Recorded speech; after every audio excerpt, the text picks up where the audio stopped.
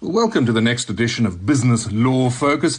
It's a pleasure to welcome Beverley Oosthuizen, who's a senior associate in the Dispute Resolution Department at ENSafrica, to the show today. And we want to talk about energy. And the goal of the energy sector, of course, is to move to 42% non-fossil fuel sources by 2030. We wanted to delve into the climate action intensifying and climate litigation rising in tandem with this, and what this means and what's most likely. So, Beverley, thanks for joining us on the show. Thanks so much for having me. I'm excited to be part of this conversation. Yeah, it's certainly all happening out there, especially in the international media where we're seeing this rise in litigation. But until we get to some of these cases, and we want to delve into that, and certainly what it means for directors, I think is a big area that we want to focus on there, where a lot of things are starting to happen. Let's maybe just take one step back and look at the current landscape of climate litigation. Maybe give us a brief overview. I know the Paris Agreement is a big area there, and then we just wanted to delve down into how South African legislation is keeping pace with that. Absolutely. Thanks so much. Yeah, so where we're at now is we've all heard that, this is the decade for the rise of climate litigation, or green litigation, as it's called. Now, that certainly is the case. Now, climate litigation isn't an entirely unknown type of case in the world historically. If we look since 1986 to about 2014, there are a couple of dozen climate change cases, but from those numbers, you can see it was a very, very small percentage of cases that dealt with climate change. Since 2015, however, we've had over 1,500 cases. So in 30 years, prior to 2014, we had 20-odd cases, but in the last 8 years, we've had over 1,500. So you can see this is the rise of the climate litigation era. And the line in the sand, I think the impetus for a lot of the legal challenges that we're seeing coming through the court at the moment was the Paris Agreement. Now, in December 2015, an extremely exciting milestone or mark for climate change was when the Paris Agreement was signed. There are 196 countries that have signed this agreement, and the agreement is a legally binding document, which means those countries can be held to account in terms of that agreement. Now, what is this Paris Agreement and what are its goals? Now, the goal of the Paris Agreement is to hold the increase in the global average temperature to well below 2 degrees Celsius above pre-industrial levels. That's the marker. And also to limit the temperature increase to 1.5 degrees Celsius above those pre-industrial levels to avoid further climate change impacts. So this all sounds quite technical. So where are we now? We know that we don't want the temperature to increase to 1.5 degrees Celsius above in pre-industrial levels. Currently, we are sitting at 1.2 degrees Celsius above those pre-industrial levels. So the effort of the Paris Agreement and all the signatories is to stop the increase in temperature by another 0.3 degrees Celsius. And why this is of particular importance for South Africa is that South Africa is one of the 15 highest producers of greenhouse gases, or producers of carbon emissions. And carbon emissions is what contributes to global warming.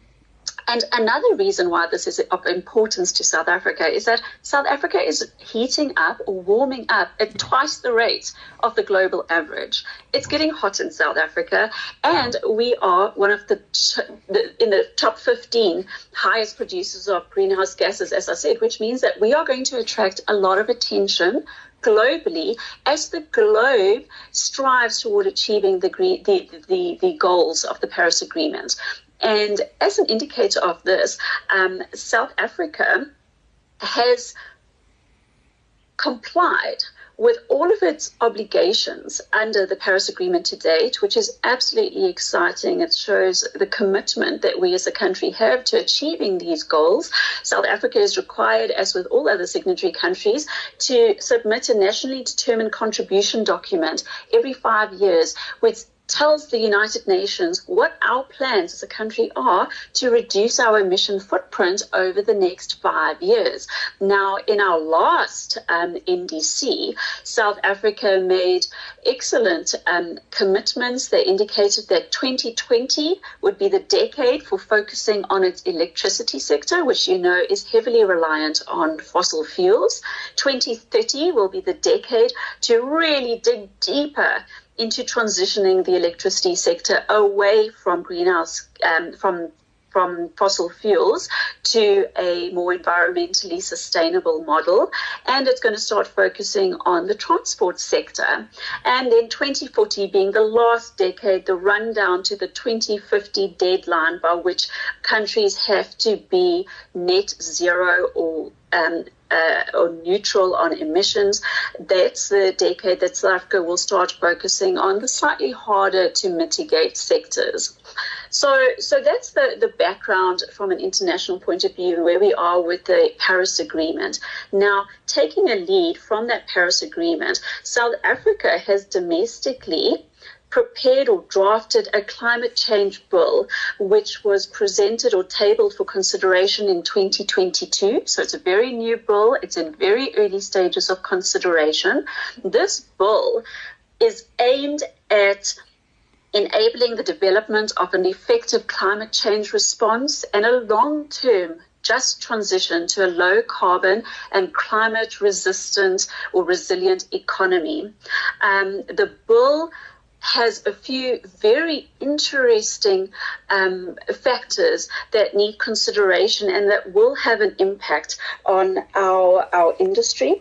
The bill indicates that governments will identify the role players within the economy or industry who are most susceptible to producing higher levels of carbon emissions through the operation of their business. And government will come alongside those particular parties and work together with them to achieve a reduced carbon footprint with the hope and the aim of being carbon neutral by 2050.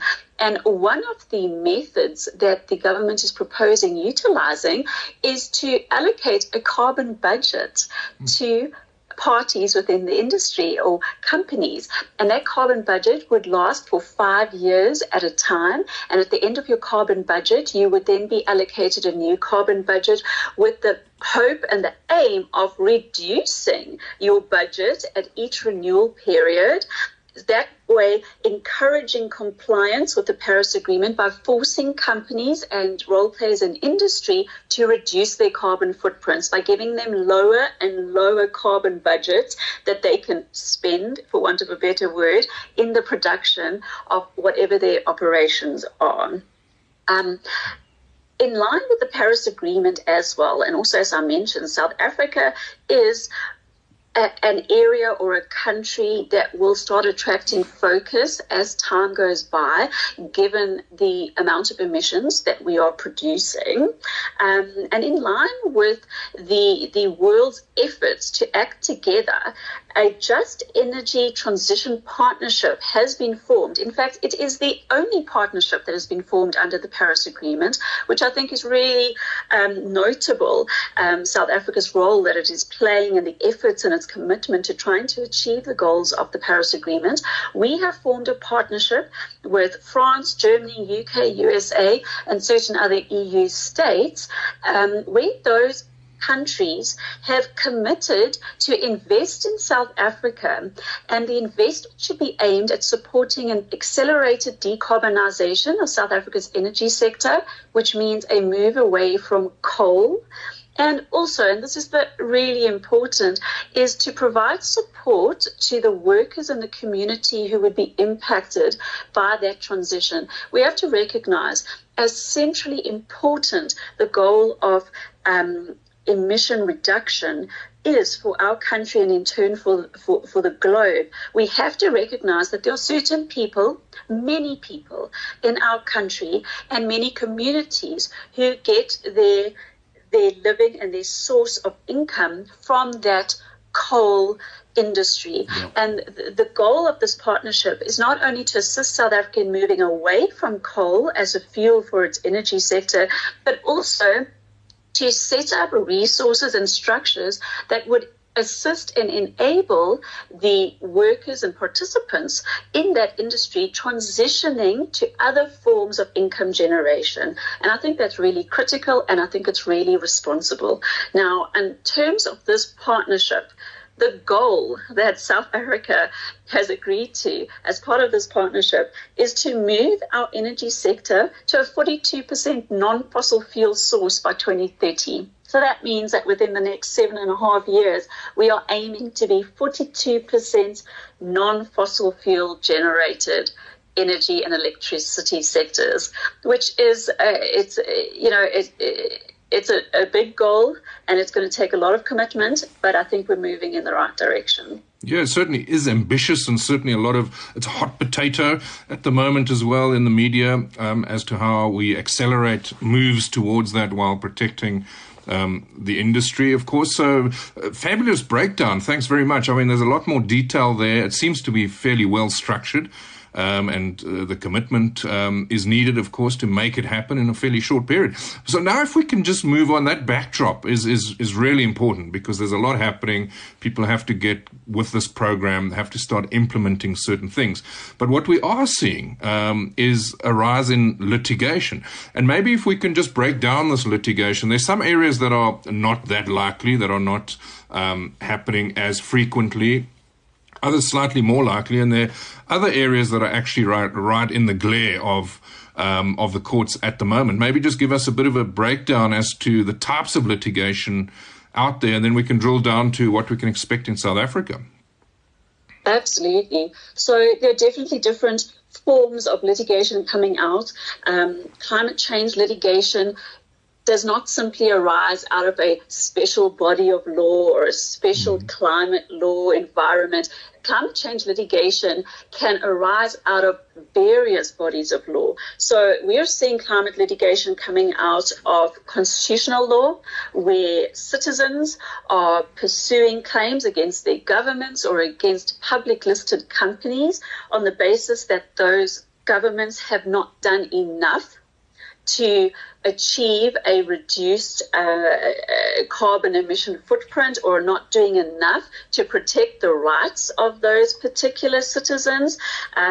For instance, I don't know, shall we go into those cases as we go along? Or shall we say shall we do it as we go along? Yeah. Wonderful. So in this constitutional law sector, you'll see there are cases where in the Netherlands there are two key cases. One where an environmental group has pursued or instituted proceedings together with 900 Dutch citizens.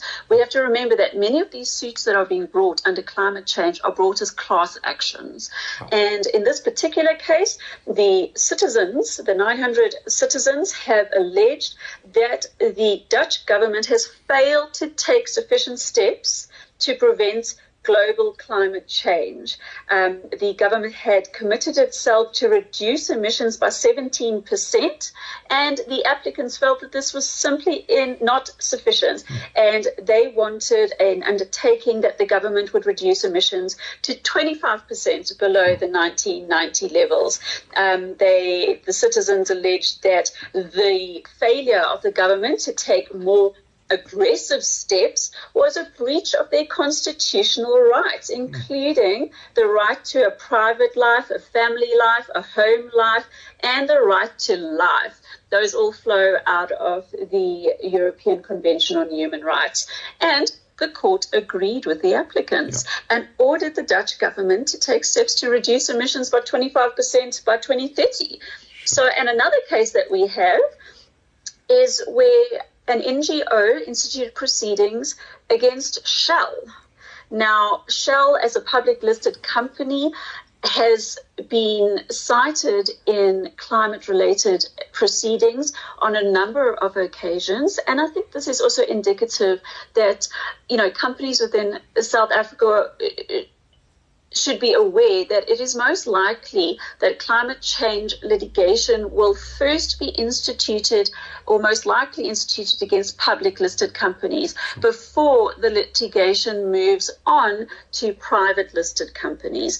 So in this particular matter, an NGO, together with 17,000 citizens, brought a suit against Shell asking that it reduce its carbon emissions by 45% by 2030 and to reach net zero by 2050. In this particular matter, again, the applicants relied on breaches of human rights, and including a duty of care under the Dutch law.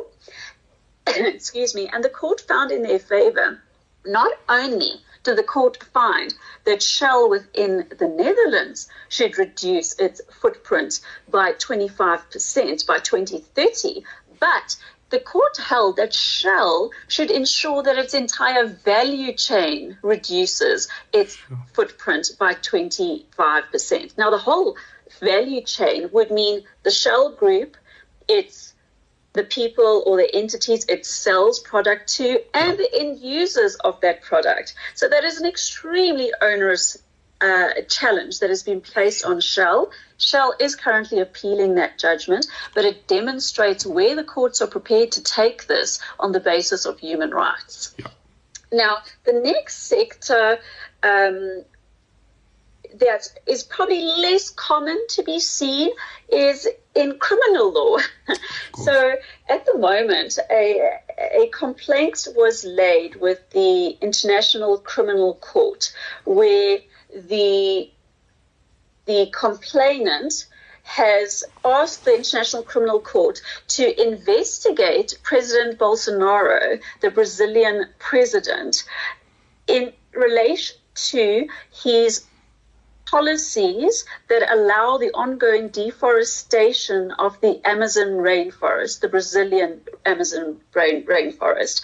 And the complaint goes along the lines that the environmental destruction of the Amazon is akin to a human rights violation or a crime against humanity in terms of the Rome Statute. So it'll be very interesting to see where this goes, because it does give the indication that governments or presidents could be held responsible for what their countries are doing if it is found that what they are doing in their environment within their jurisdiction amounts to a crime against humanity.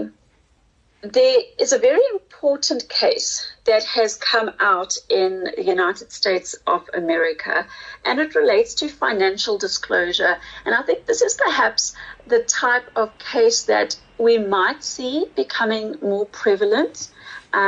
This particular matter is one in which a company named Exxon and its 4 directors were cited by shareholders, in fact. Okay. And the shareholders of Exxon were pursuing Exxon and its 4 directors in their personal capacities on the basis that Exxon had made materially false and misleading statements regarding the value and the amount of Exxon's oil and gas reserves, and had also made false representations regarding its efforts to include a carbon proxy cost into the investment and the valuation process. Now, just the background to this particular matter, it transpired during the course of the case that the directors had been utilizing 2 different financial calculations in order to calculate their stock value or the share price. And they've been using one set of calculations when calculating their internal financial model and the operational costs of the company, and then a different but more favorable financial model in order to calculate its share price. And the shareholders indicated, or complaint, was that the directors had not taken a carbon proxy price or a proxy carbon cost into account when calculating the true cost of the life cycle of the assets. So a proxy carbon cost isn't a real cost, but it is something that can be built into a company's financial model based on what it estimates it would have to pay in carbon costs going forward, based on legislation that exists or that may come about based on the world's turn away from greenhouse gas emissions. Now, the allegation is that these directors were not including that cost into its financial model when disclosing or publishing its stock value, and therefore it gave the stock an artificially higher price. And in this particular instance, unfortunately, the stock did start falling in price, and shareholders instituted these proceedings, saying that the directors ought to have been more transparent. The directors ought to have included proxy carbon costs into their calculations that would have been more accurate in demonstrating the true life cycle costs of the reserves that they held in place, and that the reserves were perhaps not going to generate as valuable an outcome as what was being portrayed. So there's a big burden coming, on directors in order to take environmental factors and the costs of producing emissions into account when predicting future profits and the future value of reserves that they may have. Another area, so that's financial disclosure matters. If we then move on, very importantly, and I think this is the true crux of where climate change litigation may impact companies the greatest, and that's when it comes to directors' duties to exercise reasonable care and diligence. Now, climate change litigation has seen not only companies themselves being respondents, but in fact boards of directors, and those directors in their personal capacities are being pursued, and applicants are endeavoring to hold directors accountable for their decisions in leading that company.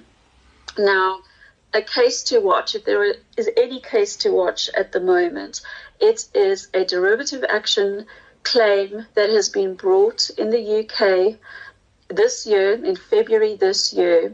This is where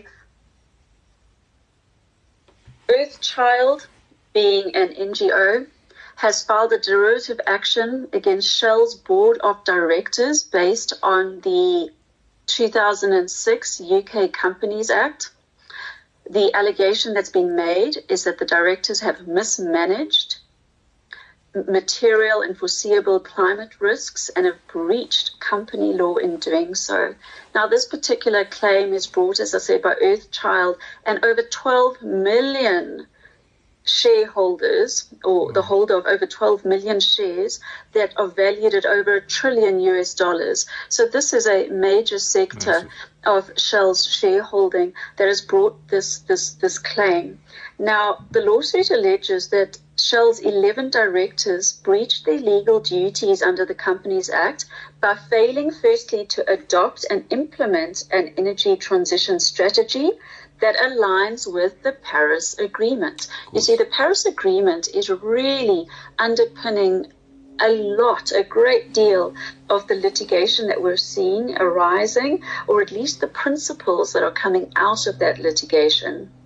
Now, Shell's directors claim that they do have an energy transition strategy in place that includes a net zero emission plan in line with the 2050 target. The applicants, however, complained that strategy that Shell's board had adopted included and continued to include an overinvestment in new fossil fuel projects, and that this investment was contrary to recommendations of the International Energy Agency.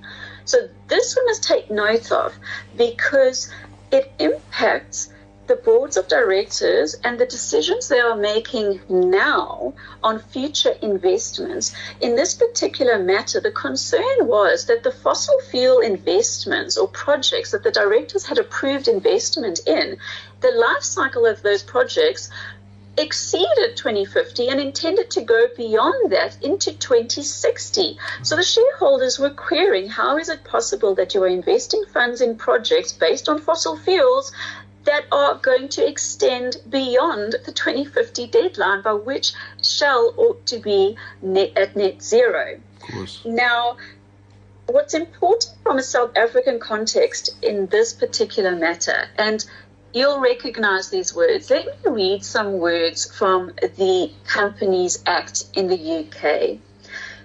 The directors have a legal duty to promote the success of a company, to act with reasonable care, skill and diligence when discharging those duties. Now, where do those words sound familiar from? Our own Companies Act requires a company, or its directors, I should say, to act with reasonable care, skill and diligence in discharging their duties. So that's why I say this is a case to watch, because South African directors have the same responsibilities and duties in this regard as Shell's board under UK law. And the shareholders are alleging that Shell's board has failed to exercise its duties with skill, care and diligence. So this matter is one to watch. As I said, it was instituted in February this year, so the matter is still underway, but we will keep everyone up to date on progress in this particular matter, particularly given its impact or its influence, I think, on future actions in South Africa. Brilliant. Beverley, thanks. I mean, it's been absolutely fabulous chatting to you. I think we have to call an end now. I think we could go on all day as these things play out, and really appreciate you drawing the parallel to what we can expect in South Africa and the fabulous backdrop and insights into the actual framework that we all need to abide by going forward. It's been a pleasure chatting to you. Thanks very much for the time. Thanks so much for having me and for inviting me to be part of this conversation.